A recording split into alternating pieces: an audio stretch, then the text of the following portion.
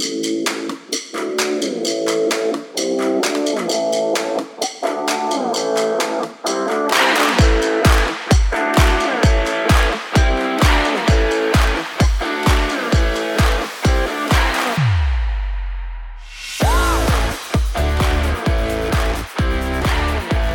how are you? I'm Richie. And this is Chris. Welcome to Collect Me, a show and a podcast about collecting. I think today we have a great episode. We have a lot of stuff to talk about. How are you doing, Chris? I'm doing pretty good. How you been this week? I've been good. The heat finally started in LA and coming out here to Palm Springs. But I think yesterday we were at a little about the mid-90s. What were you guys over here? We were hitting 118, 119 in some areas. So, yeah, the summer's definitely hit us. Can't complain too much, though, because our summer was not a regular summer this year. Usually here in the desert, Coachella Valley area, summer typically starts towards the end of May and definitely hits in June, July. This year, it's mid-July, and we're barely getting high temperatures. Well, I don't think anyone's doing as great as Patrick Mahomes. Did you hear the contract he signed earlier this week? Yeah, me and I think about every sports fan, including Kansas City Chiefs fans, are reading that article. Some $426 million plus bonuses to equal, I think, $503 million total. Yeah, 10 years for about $503 million. So that'll sign him. It begins in 2022. It'll sign him through his age 36. Yeah, but there's steps that I was reading about. It isn't a full guaranteed 503. Right. He does have to, I believe, win an MVP. He's going to have to take the Kansas City Chiefs back to an AFC championship game. Right. So it isn't an automatic payout the way some people think. He is going to have to reach certain stipulations in order to get a full grasp of the amount of money. Yeah, but I mean, is it a far reach? I mean, he is 24. He's been in the league 2 years. His rookie season, he led the league in touchdowns with 50. He came out of Texas Tech, where he led. I mean, he threw over 5,000 yards his last year in Texas Tech. Yeah, he threw over 5,000 yards his senior year, 50 touchdowns. Went to the AFC Championship and lost in overtime to the New England Patriots. Remember, that was the year that they had the snooze bowl, which was between the Rams and the Patriots. Yeah, that was a boring Super Bowl. Well, they did not score any touchdowns. It was all on field goals. And then this year, beating the 49ers in the Super Bowl. Which was a really good game. That was a great Super Bowl. I feel bad for 49er fans. You guys definitely deserve to win that game if it would have been the other way around. He was Super Bowl MVP. Yes, Super Bowl MVP. You know what? I really don't think it's a far reach. I think that in today's market, sports-wise, the market money dictates that players, even mediocre players, just get paid now. It's a changing of the guard as well as a changing of the times. For example, my quarterback, Mitch Trubisky, the Chicago Bears. Yeah, because we did discuss this a little bit last week. I get that question all the time. Is he going to get paid? Because the Bears didn't pick up his fifth option. And so now he has to compete with Nick Foles to see who's going to be the starting quarterback. But if he does get the job and he does get paid, he's going to be getting paid well over $100 million. A lot of people think he's not worth it, but they have to understand that that's just what the market dictates now. Quarterbacks, even the mediocre ones, are over $100 million. They don't get paid the $1 million standard anymore. Yeah, well, I think it's not so much the money in this case, it's the longevity of the contract, and we're talking 10 years. So it's pretty much his whole life, almost as an NFL. Because let's just be honest. I mean, around the mid-30s, most quarterbacks just don't have a life or a career after that. Especially in the quarterback position, especially mobile quarterbacks, and he could be very mobile. Yeah. So the fact that they believe in him, and I think that they just want to tie him down for such a long time because the potential is there. I don't think I mean one Super Bowl. I see them going back during his life, maybe up to 2 or 3 Super Bowls. They may not win all of them, but I see him already. Just he's a leader, even in that game versus the New England Patriots where they lost in the AFC Championship a couple of years ago. They scored 24 points in the fourth quarter and tied the game. Yeah, I remember against that. the Patriots, and then they forced it into the overtime, and that's when they were able to, the Patriots were able to. No, score I'm a sure touchdown. that's a concern, especially over a 10-year career with a mobile quarterback. But there is also a clause in his contract, I think, of 126 million, covering him in case he does get injured. But 10 years is a long time. But I mean, it's the Kansas City Chiefs. Not to say that they've never had anybody famous on their team. They absolutely have. But nobody like Patrick Mahomes. No. It's been a They're- long time. Kansas City Chiefs aren't like the New York Giants, the Patriots, and a lot of these big market teams, the Raiders, Cowboys, who it's typical and normal for these guys to sign big contracts with players for extended amount of times. Kansas City Chiefs is a small market team.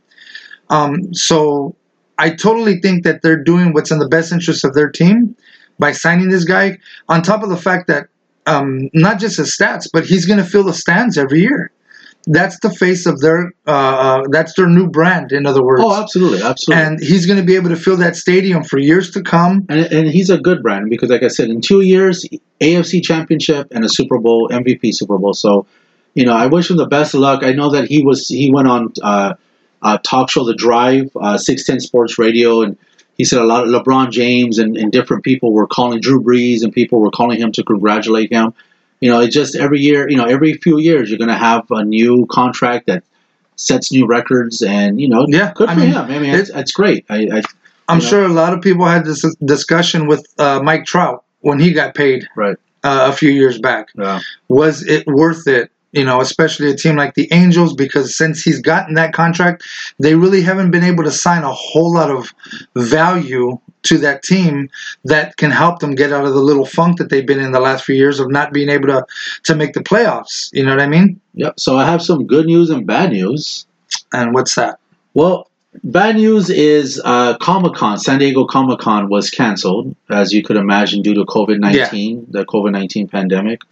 But they are going to be holding a virtual Comic-Con on July 23rd, which I believe is the same day as opening day for baseball. Yes, it is. It's going to be a one-day event. They're going to have panels on there as well. It is open to the public and free for everyone. Typically, what's been happening the last few years for Comic-Con, if you want to go to Comic-Con, you have to now enter in a lottery. Yeah. You have to enter in a lottery, and it is big bucks. I mean, this is unprecedented for Comic-Con. It's always been in San Diego, as far as I know, and it's been around since 1970. That was the first year that Comic-Con was happened. Was in 1970. I think it was a one-day event in March, and then they were just kind of raise funds. I think the first event they had, only like 150 people showed up, because it was a guy who originally had moved from Michigan, and he was into comic books growing up there. Then he moved to San Diego, and then he wanted to continue the tradition of having a convention for comics, and so then he raised some money to that first, and then they had another second San Diego Comic-Con that same year in August, which became the traditional Comic-Con today as we know it. And it was actually based off the idea of the New York Comic-Con, which was the first official Comic-Con. Don't think they used the name Comic-Con at the time. I think it was just a New York comic convention. And it was more based on comic books, DC, and at the time Marvel was barely entering the market. So that's where they had originally got the idea from. Yeah, I think the original name for the current Comic-Con that we're referred to often was Golden State Comic Book Convention. Yeah. And then over the course of a few years, it just became shortened to Comic-Con. Sometimes they call it San Diego Comic-Con. Sometimes it's SDCC. But, huge names always. And it just draws, I think, it gets somewhere upper now. I mean, I think, about 150,000 people attend easy. the 3-day event. Easily. I mean, they actually, I don't know if you know this, but Palm Springs has its own Comic-Con now. Yes, yeah. It started, I think, about 5-6 years ago. And they actually get up into the hundreds. For a small town like Palm Springs, it doubles the population. It really does. People actually come from out of state and out of the country to come, and they get big names. They've had everybody from Robert Englund to Robert Englund, for those who don't know, he was a character who played Freddy Krueger. yeah, I mean they get a lot of famous people come to the Palm Springs Comic Con just like they do the San Diego Comic Con. So it isn't a singular event anymore. It isn't something where you have to wait for the San Diego Comic Con to come around. Yeah. They're starting to pop up all over. It's starting to become a huge event. Well, yeah, I mean, the original Comic Con in San Diego, I mean, it obviously proved that it's a moneymaker. I think the last, they did an annual regional economic impact, and it averages about $150 million a year. Oh, wow. So they draw. I mean, you know, it's amazing. They do Western. They have a horror, anime, manga, video games. I mean, etc. There's just so much that goes on. There's panels, and I think this year they're going to be having the Star Trek universe, His Dark Materials, Utopia, The Boys, Superstore. So they're going to have a lot of Q&As and things of that nature. So it's always a big event when people go. I've never been personally. I would like to go. I don't know if that'll ever be possible now, but it's something that I know that a lot of people enjoy. Yeah, and you would think me being such a huge fan of everything that you just named, that I would have gone to San Diego Comic Con, but I haven't gone either, believe it or not. I've always wanted to, I just haven't had the chance. The one thing that you did leave out right now that is huge in San Diego Comic Con as well as Palm Springs Comic Con and all the different events that they're having is cosplay. A lot of cosplay. Yeah, costume play. True. I mean, I went to... Last Halloween, I went to Riverside to a horror Comic Con. It was just strictly horror. Obviously, for Halloween, they did a zombie run, which I did participate in. And I actually you were supposed to get to 4 different places. And then back home, I actually got to 3, and then I got tagged out on the 4th one, which I'm really proud because I'm not the type that exercises or runs very often. But it was a huge event. I wasn't expecting as many people to be there.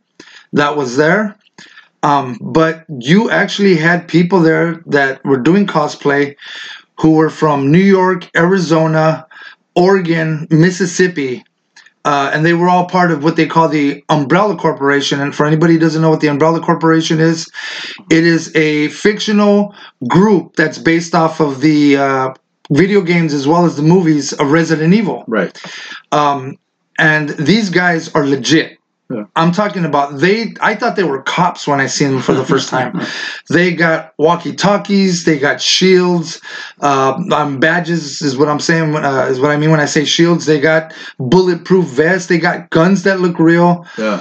I mean, it is crazy. They're very invested. I mean, they're extremely invested. Yeah. And they even had a group of the Ghostbusters. There was a guy from Canada who runs a whole Ghostbuster crew in Canada. He came down for that event. Yeah, it was crazy. Yeah, it's great. I did get a chance a couple of times ago. Did we have one in Long Beach? Because I now live in Los Angeles. We have one in Long Beach that I'll go to every once in a while because that also has my favorite topic, which is baseball cards and football cards. But I've never been to the one in San Diego. So maybe one year we'll get a chance to be able to just have a booth and talk to a lot of the people who have been going. It's such an iconic part of collecting that. Absolutely. I think that it would be great to be able to participate. By the way, when I did go to that Riverside Horror Con, I went because, my sister was supposed to go, but for some reason she couldn't. So she gave me the tickets. I ended up going with my wife. I'm glad I did because it was probably one of my best moments ever when it came to collecting certain autographs. Yeah.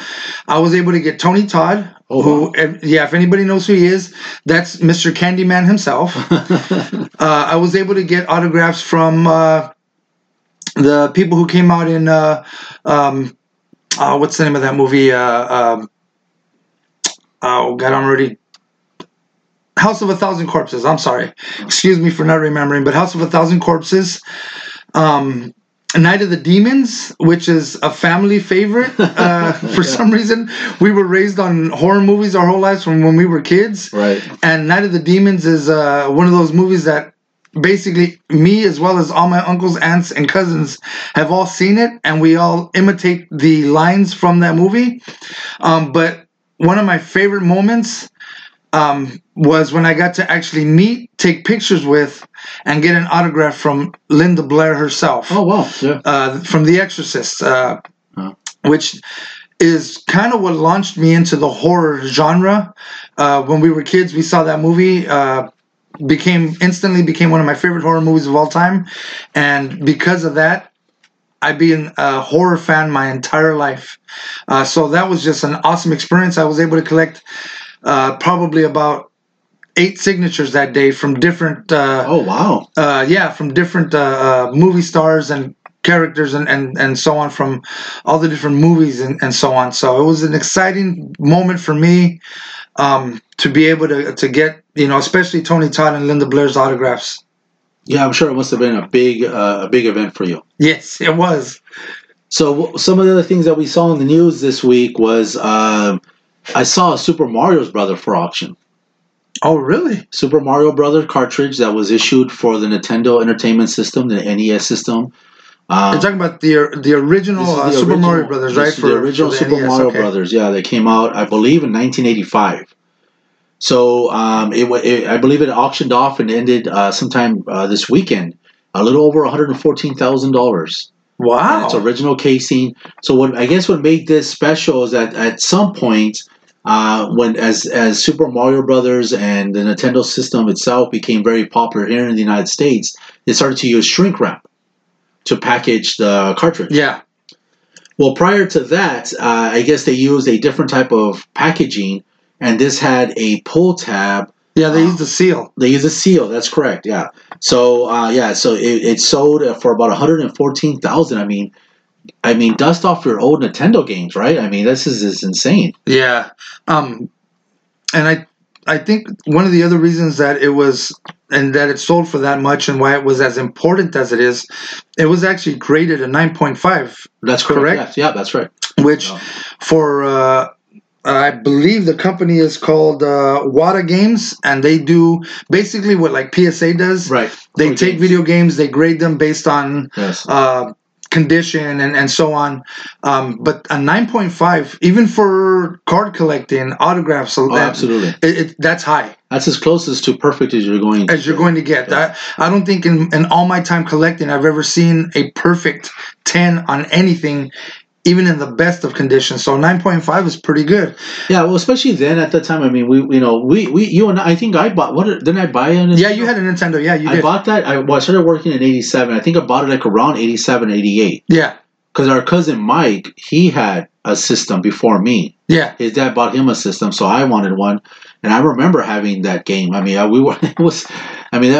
we started to define what video game addiction was. I mean, I would just come home from work or from school, and we would play that game all the time. Yeah. It was between that and Duck Hunt. Yeah. Remember Duck Hunt? Actually, you know what? I think Duck Hunt, Mario Brothers, and Gyroscope, if I'm not mistaken, that's the name of the game. I think those were 3 of the very first cartridges ever made that were put out with the original NES system. Did we ever figure out the science to blowing into the cartridge to make it work? Or, why did we do? Why did anybody do that? I have no idea. As I've gotten older, I find that people did the exact same thing. I mean, it wasn't like people talked to. There was no internet. There was no cell phone. We weren't texting each other. Just instinctively, we all just decided to blow into the cartridge. And everybody had their own technique. Yeah. It wasn't just about blowing into the cartridge. Some people would just blow into it. Some people would put it under their T-shirt and blow into it.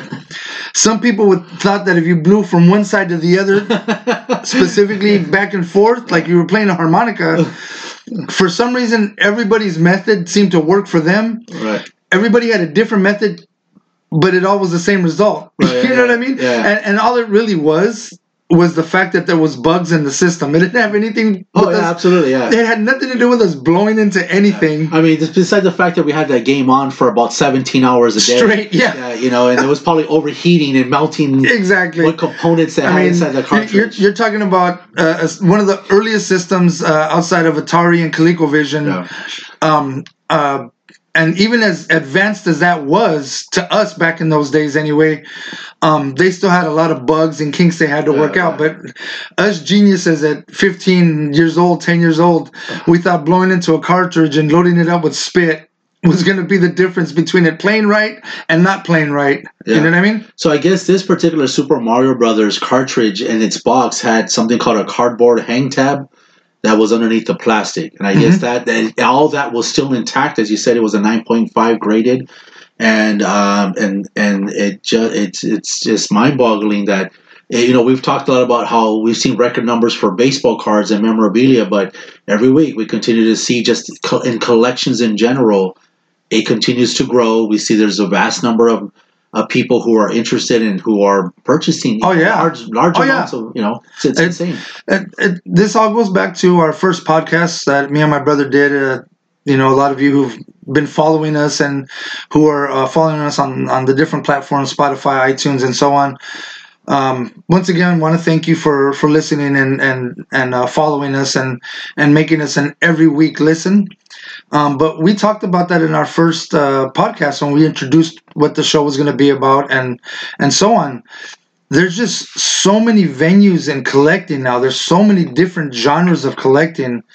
Books, bobbleheads, footballs, baseballs, cards, video games, Cabbage Patch Dolls, Pogs, which originally when we were kids were called Slammers, baseball pins, heavy metal pins, 20 different varieties of collector cards, from music cards to baseball cards. I mean, it's just crazy the value people put behind certain things, and because people put that value on a card and other people find interest in the same things, it can skyrocket something like a video game that's in that good a condition that somebody feels like they have to pay $114,000 for just to have it. And he's probably never going to play the game, which I personally wouldn't.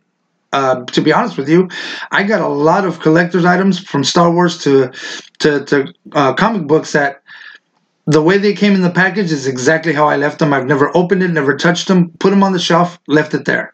Right. So I think you got a new magazine? Actually, yes. I'm glad you brought that up. Speaking of things that I didn't open, first off, I want to thank my wife for putting up with my collections that I have. I don't think I could have found a better person to do what she does when it comes to helping me collect. But recently, the first of this month, Robert Kirkman, who, if anybody doesn't know who Robert Kirkman is, he's the creator of the graphic novels of The Walking Dead that were published through Image Comics, which later on became a TV series on AMC. And it's based off the character Rick Grimes, who wakes up after having an accident and is in a post-apocalyptic zombie world. So anybody who follows the show knows exactly what I'm talking about. I'm a huge zombie fan. I always have since I was a kid. And so in The Walking Dead, there's characters who are evil, bad guys. Just like for every protagonist, there's an antagonist in every story. There's everybody from the governor to the Whisperers to the Wolves. But I think the most famous evil guy in the Walking Dead universe, and the guy that a lot of people couldn't wait till he came out on the show, from having read the books, is a character named Negan, who's played by Jeffrey Dean Morgan in the show. Now, Negan, in the graphic novels, not so much in the TV show, because of course they got to make it watchable for kids and families and stuff, but in the books, when they say graphic novels, they're not joking around. And Negan takes graphic to a whole nother level, from using his bat Lucille to, cracking open, I know a lot of people know what I'm talking about when he cracks open Glenn's head, who was Maggie's husband. I mean, this guy is the Darth Vader of the Walking Dead universe. So recently, Robert Kirkman and one of his artists put out a one-shot Negan Lives book that came out July 1st, and it is a continuation story from where Negan last left off, which was in book 174 of the Walking Dead series, which it's an episode where Maggie has the opportunity to finally kill Negan, but decides not to and lets him go. he wanders off into the wilderness, finds a place to kind of shelter in place, and he's a broken man at this point. He's a shell of the evil man that he was at one time. And this one shot is a continuation of that story. And for a lot of people who are like me, who are saddened by the fact that the Robert Kirkman finally ended the book series on book number 193. So I was kind of hoping that he was going to come out with something again. I didn't think it was going to be anything that had to do with Negan. I thought it was just going to be a spin-off of maybe like one of the leaders that ended, like Carl or Maggie or somebody like that. So I was very happy to see that he came out with this Negan Lives book. And he didn't just make the book just to put it out there to see how much he could sell. He actually did it for a really special cause. Because of COVID-19 and the fact that a lot of small businesses, especially comic book shops, who depend on people going in there every week to continually buy their books that they love, their comics that they love, he actually did it. And he did it so that whoever he sent these books to, the comic shops, would get to keep 100% of the proceeds and profits of all these books. So he sent the red cover, which is the one I got. And on top of that, he sent 2 silver metallic or aluminum covers, as well as 1 gold metallic aluminum cover. And the books were originally $4.99 if you bought them right away, but since they have now entered the market and they're about a week and a half old, luckily for me, my wife was able to get me 2 of them. One of them I kept in its plastic cover. It's never going to be opened until the end of time. Mm-hmm. The other one, I opened it up so that I could read the story because I got to read my comics. There's just no way you're going to stop me from doing that. That one is probably going for about from $4.99 to about $20 to $50. That's just a regular one-shot comic that he did with the red cover. The silver ones are now going between anywhere from $100 to about $200, and the gold one, in good shape, not opened, is going anywhere from $300 to $500. And these have only been out for a week. So you can only imagine like how everybody's trying to get these, because it's only going to go up in price. Right, absolutely. Because he did a limited series. It's a limited run. It's not going to be a 6-book or an 8-book series like he's done in the past, or like a lot of comic books do, where they do a 6-part series to see how popular it is and see if they can put more comics out. It's a one-shot. He doesn't plan on doing anything more than what he's done with the books right now. And for anybody who's really interested and who thinks that they may be able to get their hands, he did what wasn't supposed to be seen, but he accidentally showed it on one of his Twitter accounts. It is a red cover, metallic aluminum cover that he did that's supposedly only supposed to be for him. I don't know if it's going to be something that will eventually be put out, but I can guarantee you this.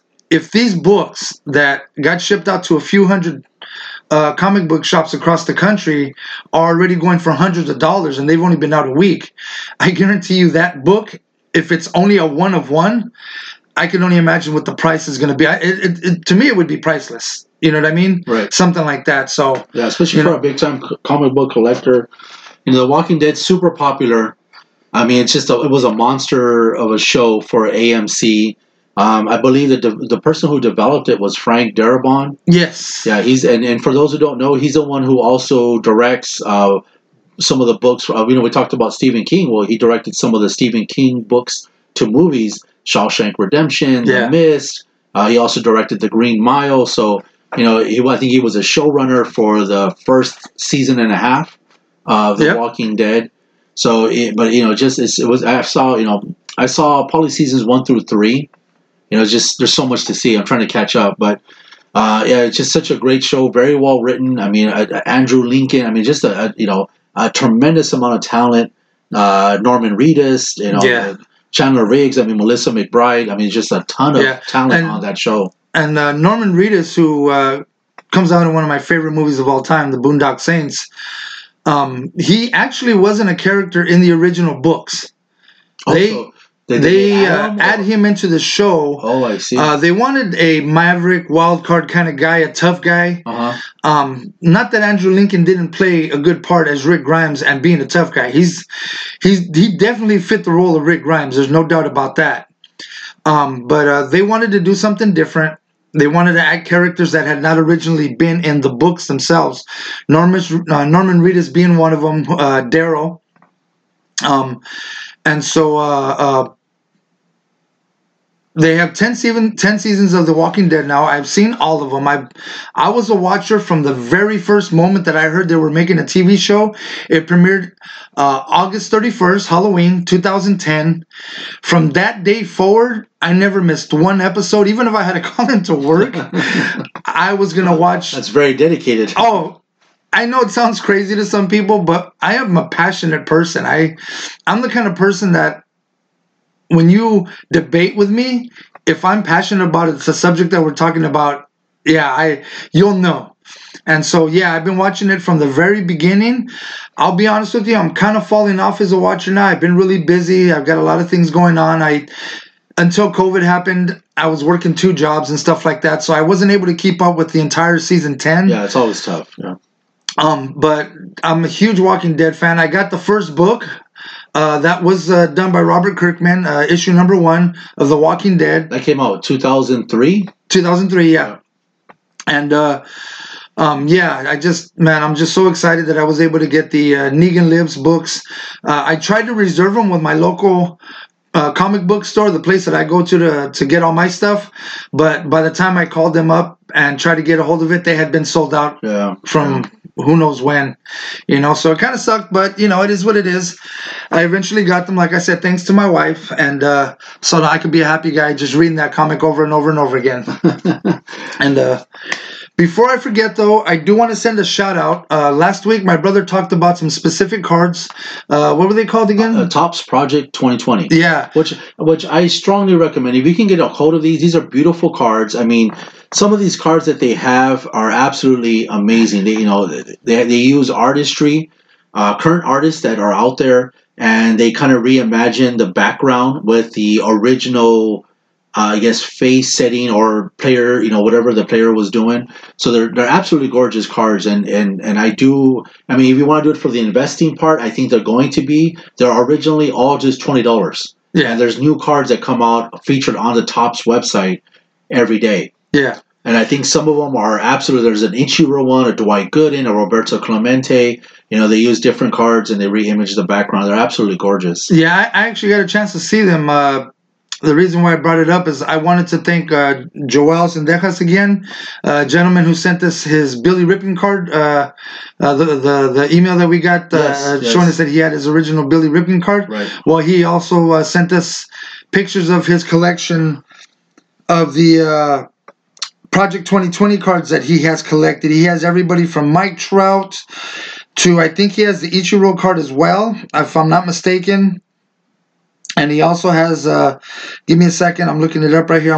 Well, here's the list of some of the artists that they used. You have Ben Baller, you have E-Foot, you have Mr. Cartoon, Sophia Chang, Matt Taylor, Keith Shore, JK5. They're just, they're absolutely great. Because you're taking what's contemporary, some contemporary artists, and then adding that to some of the most classic, 1952 Jackie Robinson, the 52 Willie Mays, the 54 Ted Williams, the 1985 Dwight Gooden, the 1984 Don Mattingly, and it just between that collaboration is creating some beautiful, beautiful cards. Oh no, they're I have gorgeous a couple cards. already. I'm trying to get more, but they're gorgeous cards. You mentioned a name that I recognized with the artist, Mr. Cartoon. Yes. I believe he's an LA native. Yes. They did a documentary on him too long ago. That's came out on Netflix. Yeah. Go ahead, Chris. I'm sorry. And it was about him and another gentleman who both born in LA, raised on the streets. Who easily could have saw their life being involved in gangs and probably going nowhere, but they turned their talents into what eventually became careers, and now they make thousands of dollars on paintings, doing graphics on cars, tattoos, and for high-profile celebrities too, not just your average Joe Schmo like me who goes in for an arm sleeve. You're talking about guys like Snoop Dogg, Eminem, Dr. Dre, 50 Cent, Kobe Bryant. I mean, Travis Barker. I mean, Bow Wow. Well, they've Justin done Timberlake, Beyonce knows. They've done some really high-profile celebrity tattoos and artistry for these people, paintings that they've done that hang up in these celebrities' homes as well too. But let me just give you a really quick rundown on Joel's cards that he's collected, because they're beautiful cards. Especially, I love the one that I like the most is the Mark McGwire card that he has that has the American flag in the background. Yes. But he's got the Mark McGwire. He's got a Mike Trout. He's got a Ricky Henderson. He's got the Derek Jeter, which he has actually two Derek Jeters. One of them is Derek Jeter with the bat, and then another one is Derek Jeter with like some kind of New York graffiti logo in the background. And he's got the King Griffey Jr., and they're just gorgeous cards. Me personally, like I've said before, I'm not a huge card collector, but I really, really like the way these cards look, and I'm actually thinking about going out to look to find them, to see if I can collect them. Not so much for the investment, but just to add to my personal card collection.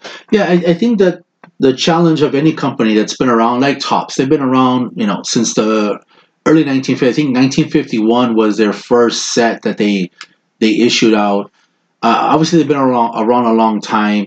The baseball card market specifically is very competitive. So, they're always looking for the challenge of how can we stay relevant and create new material, new product that people can stay interested in. And I think this is it right here. I think the Project 2020 is one way that they've been able to stay relevant and generate more, news. People are looking, okay, what's going on? And this is what's new in baseball card collecting. And I really like it. I think it's a great idea. Yeah, it's really cool to see that especially companies like Topps, who've been around forever, they continually find ways to stay relevant. And then they use artists, like you said, that are currently relevant right now to a younger generation. They want to be able to not just sell to guys like us who are in our 40s and who we've always collected stuff, but to try and gain the interest of the 15-year-old kid who doesn't necessarily know about collecting cards because it isn't as popular anymore. I've always said this: the internet is the greatest thing that ever happened to mankind and the worst thing that ever happened to mankind, because it allowed us to have information at the palm of our hands. At the same time, it's also allowed the new generation of children to not go out and explore the way we did when we were kids. So things like baseball card collecting, unless you're with your mom at the supermarket or in a place where there may be a comic book shop or a card shop near you, kids don't necessarily go to the store like we did when we were kids, where a group of friends would just leave the house. Hey, Mom, I'll be back. I'll be back before the sun goes down. I'm gonna be with so and so. We're gonna go take a walk to the mall real quick. Kids don't really do that a whole lot nowadays. They basically sit behind their tablets and phones and in their rooms or whatever. And, so doing things like Project 2020 with these baseball cards and using artists that these kids know to try and get kids interested. I think that's really awesome that Topps and companies are doing things like that. It's really nice. Yeah. So, if you get a chance and you're into collecting, or you want to start collecting again, like I suggested last week, the Topps Project 2020 is a great start. Yeah. So, are you ready for a feel-good story? I am, like you said, I am always ready for a feel-good story.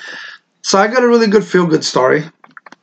I'm going to be calling on a guest speaker. Okay. Who's going to tell us a story about a 15-year-old kid in the late 80s who did something really noble, and it probably hurt him to do it, but he knew what he needed to do, and because of that, he was able to help somebody out that needed the help. Oh, wow. Okay. So let's see if we can get this person on the phone really quick.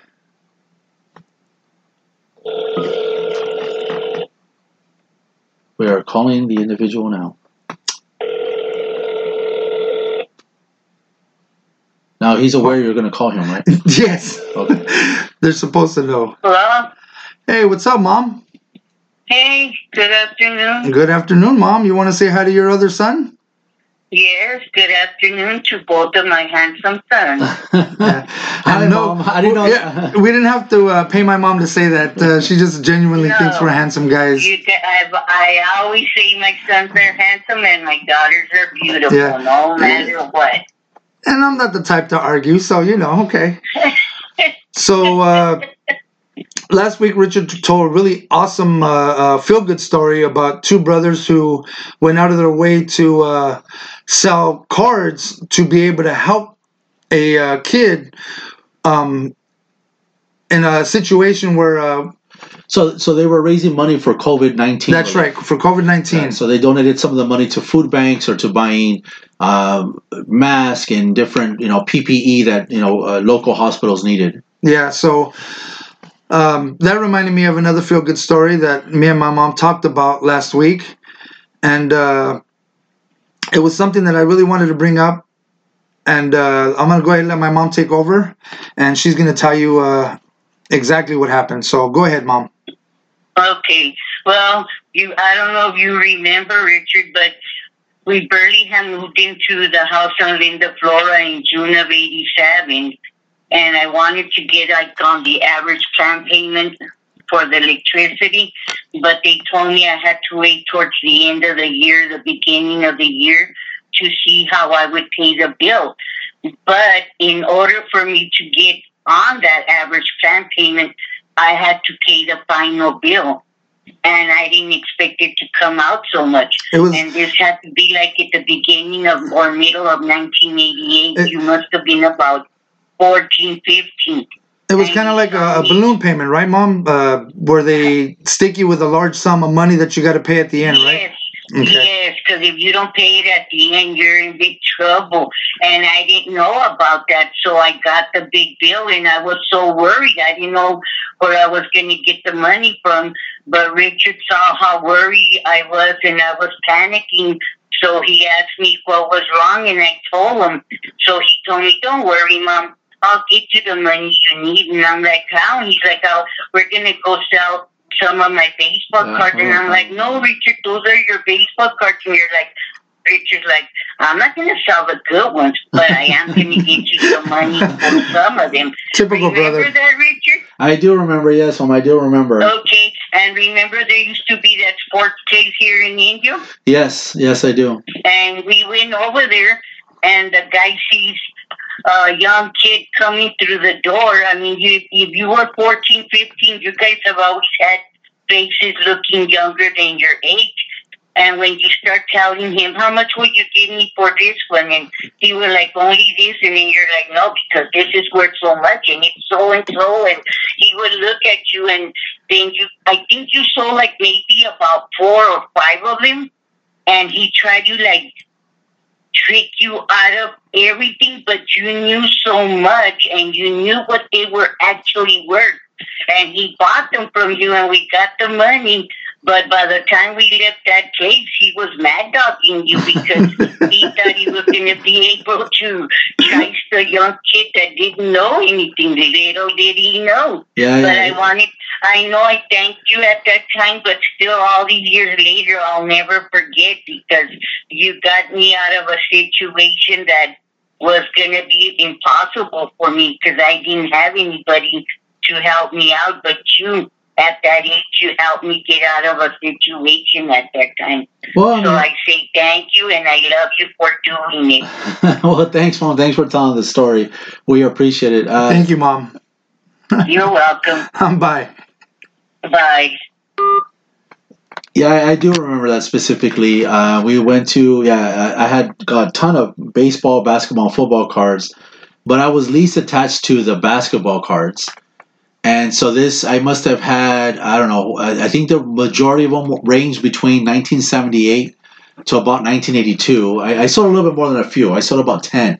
and it was worth about a few $100s at that time. This is 1988, I think it was. Yeah, it was about that time. Yeah. So who knows what they would have been worth now, which is fine. I mean, we did what we had to do, but I do remember that incident. Do you remember specifically what cards they were? Yeah, I mean, I definitely had some. I know I sold a rookie card of. I want to say it was of Earl Monroe.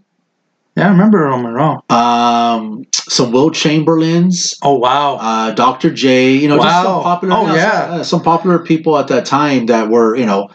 I mean, this obviously predates. You know, I didn't have too many of the Michael Jordan cards that became, you know, what they are today. Yeah. You know, I probably have a couple of them.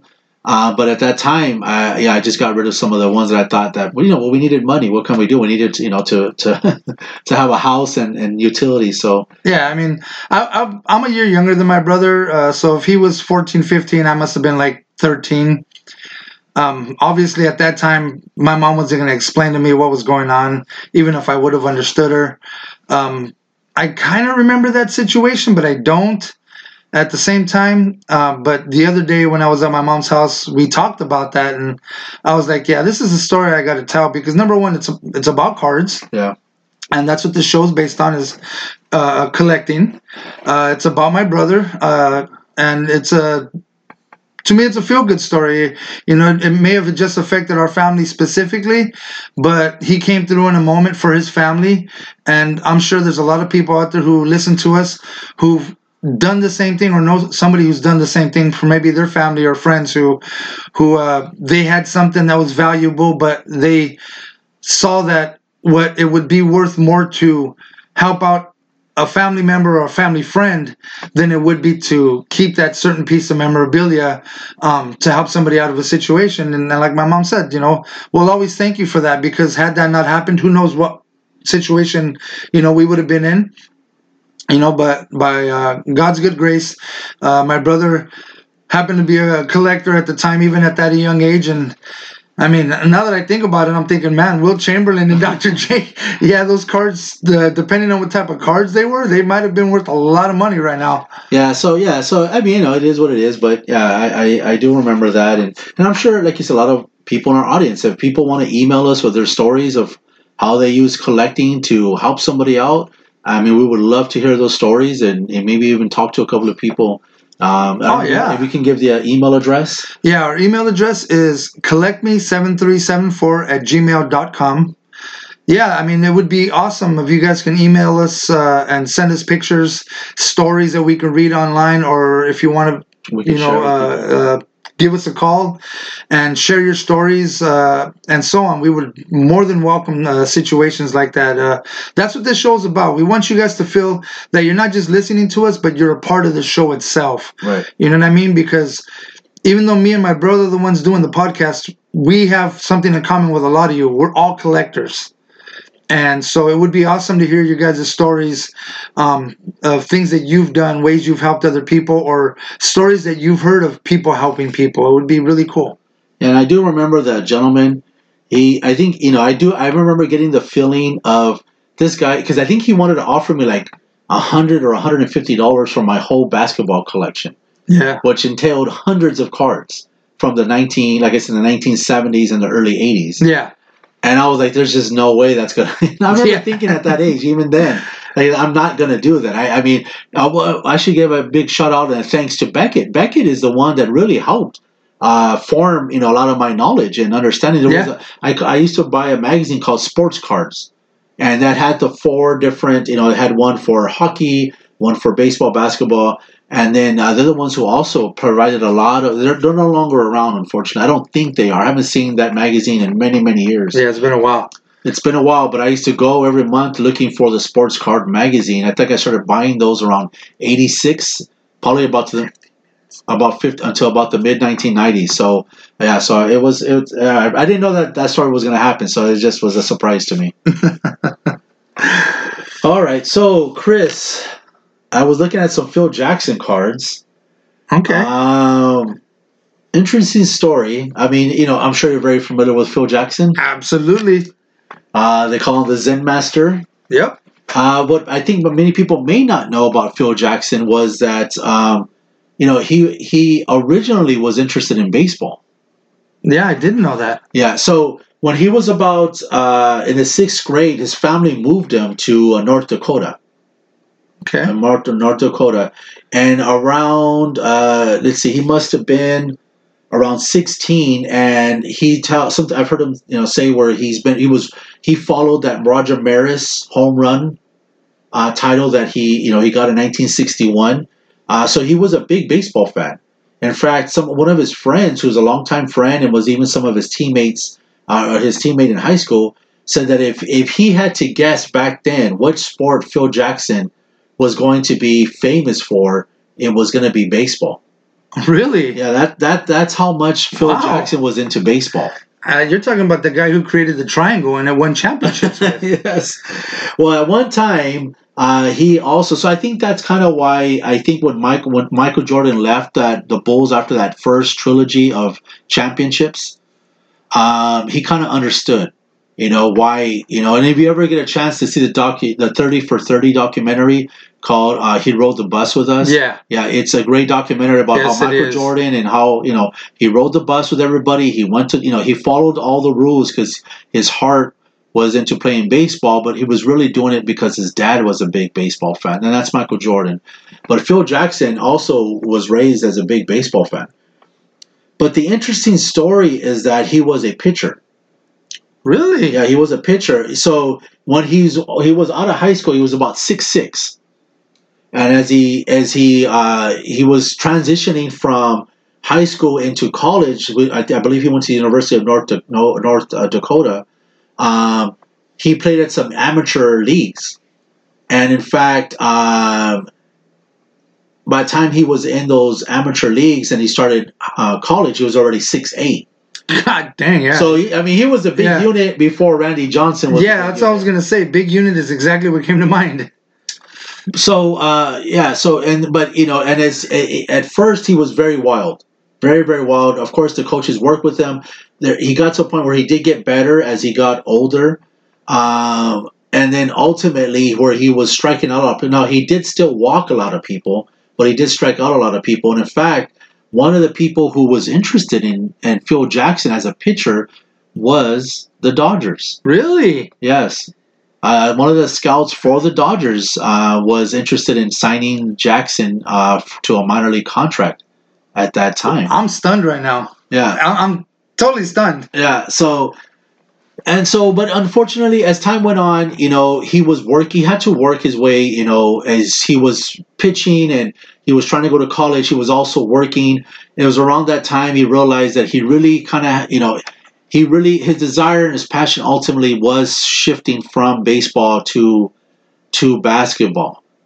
But and in fact, during that time when I think he was at about 2021, he was coaching a little league team, and he coached them into the championship. Are you kidding? No, that's it. So this guy literally has won championships on every level. Yeah, even at that age.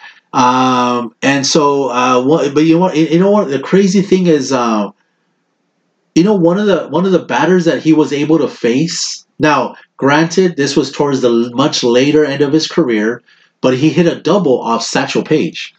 Oh wow! Yeah, so can you imagine Satchel Paige, one of the greatest? The Satch. Yeah, one of the greatest Negro League pitchers that have ever existed. Now is facing a very young Phil Jackson, and so according to what I've read and heard, obviously Satchel Paige wasn't pitching. He pitched almost 40 years in professional sports. And for those who don't know, Satchel Paige would travel oftentimes, even with carnivals, and people would pay to face him. And I wish I had the money, but I once saw a carnival poster that featured Satchel Paige where you could pay. Oh my God, that would have been awesome. Yeah, to pay to play, because he was in sometimes he'd get into a contract dispute with the ball clubs.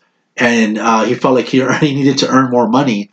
I don't blame him. But hands down, one of the greatest pitchers of all time. Oh, absolutely. So it was very. I could only imagine what that moment must have been like when Phil Jackson's like, okay, so I have, because Satchel Paige was already Satchel Paige by the time Phil Jackson was around. Yeah. And so it was.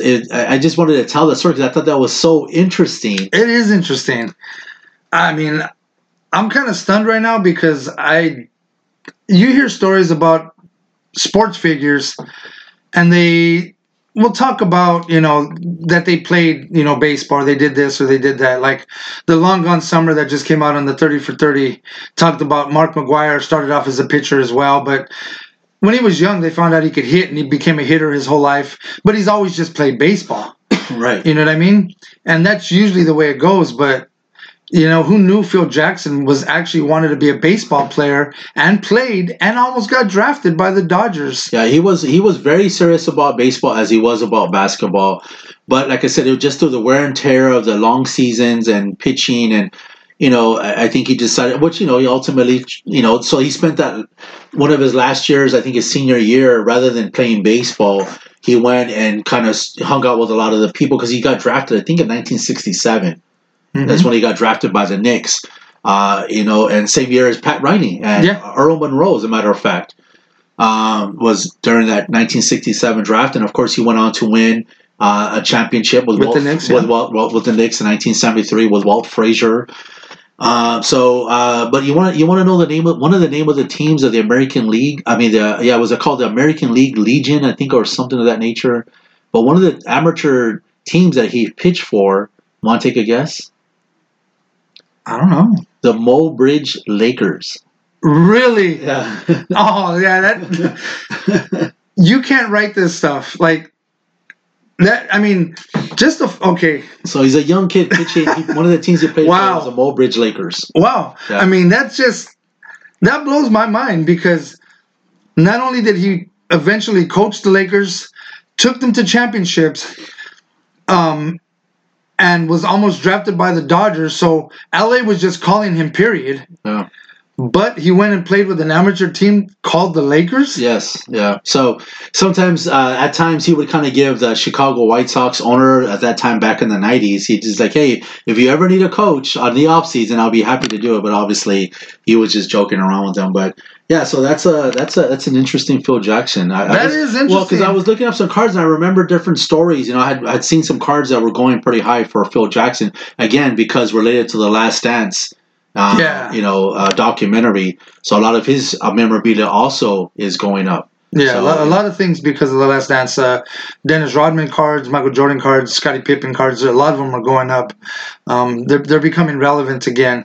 Yeah. But man, you just gave me a lot of little fun facts that I had no idea about. I mean, it's not that I don't do my research before we do the shows. I obviously do. I want to know what it is that we're talking about, but. Yeah, you just kind of stunned me right now. That not so much because he played baseball and then ended up coaching and playing basketball, which a ton of people have done. Yeah, but the whole scenario, it just seems like it was his destiny. Yeah. To become a sports guy. Period. Right. You know what I mean? Whether it would have been in baseball, basketball, or whatever, and the whole idea that he played for a minor league team called the Lakers, and like I said, eventually went and coached the Lakers, coached the late Kobe Bryant, Shaquille O'Neal, and those guys too. 5 championship rings, and also one with the Knicks.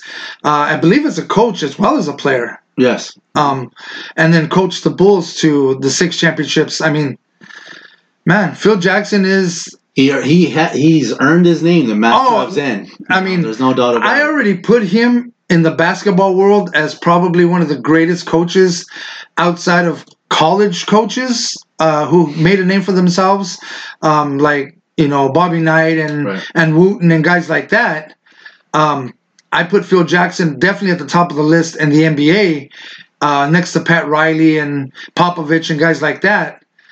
But it just seems like every time I hear something about Phil Jackson, his legend just keeps to build and build and build more and more and more. Yeah. He just keeps adding things to the list of what makes him a great, not just a great coach, but a great sports mind. Right.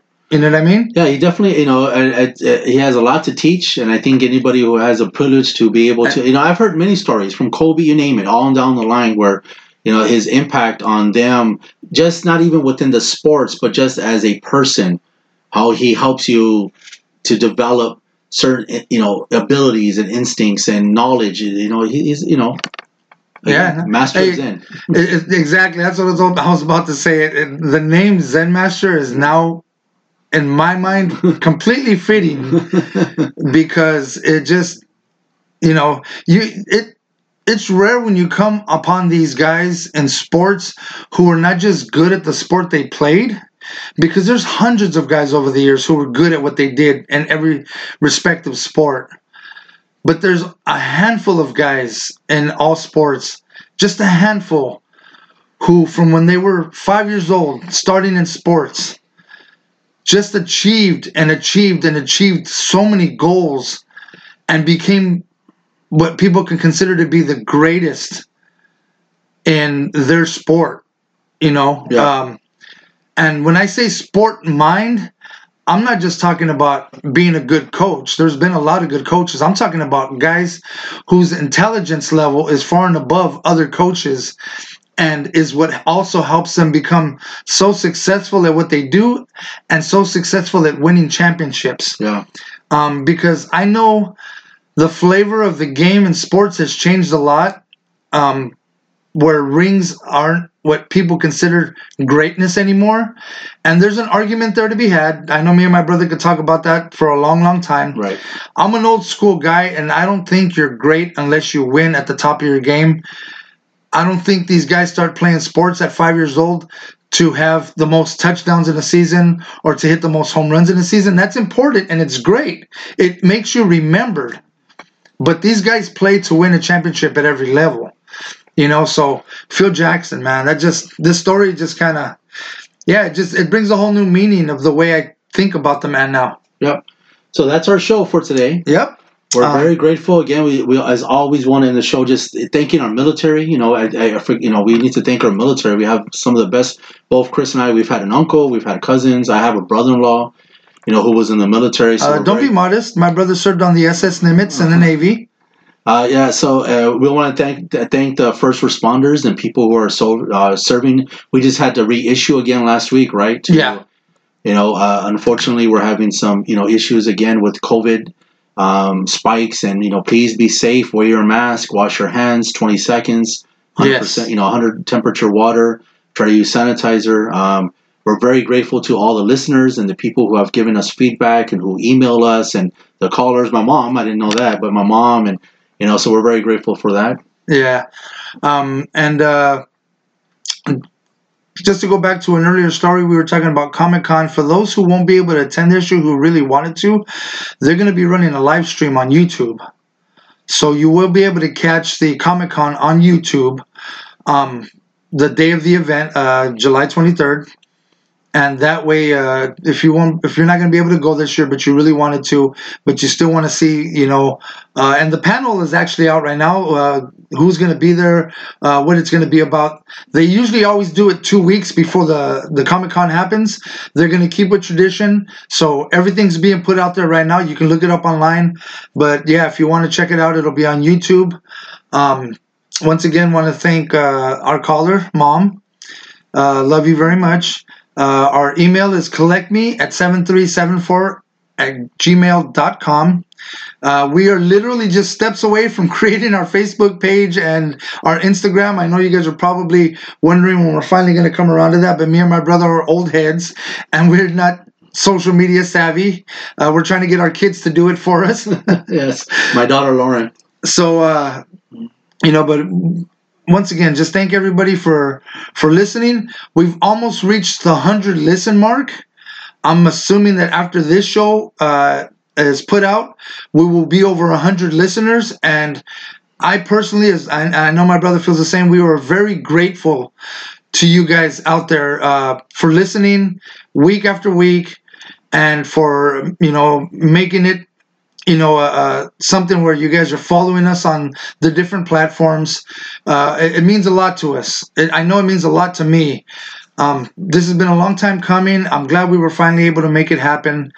And, we're going to be doing everything we can to put a show out every week so that you guys constantly are in the loop on what's going on with not just things like Comic-Con and new books that are coming out, comics and whatnot, but also on the value on stuff. And that's another thing. If you guys have questions about cards that you have, but you don't know how to obtain the information to find out what the value of your collectibles or your collections are, feel free to send us an email, and me and my brother will do everything in our power to help you guys figure out what your cards are worth, what your collectibles are worth, autographs, whatever it may be. Yep. Again, thank you to the doctors and nurses who do such an amazing job of just serving their communities and putting themselves at risk in order to be able to help in this pandemic that we've been going on for almost 5 months now. So, great job, and we're really, really proud of you. So, again, thank you so much. We appreciate it, and we'll see you next week. Yes, sir. We sure will. And once again, thank you very much for listening to us. You guys have yourself a very awesome day, and keep collecting. All right. Take care. Bye. Bye.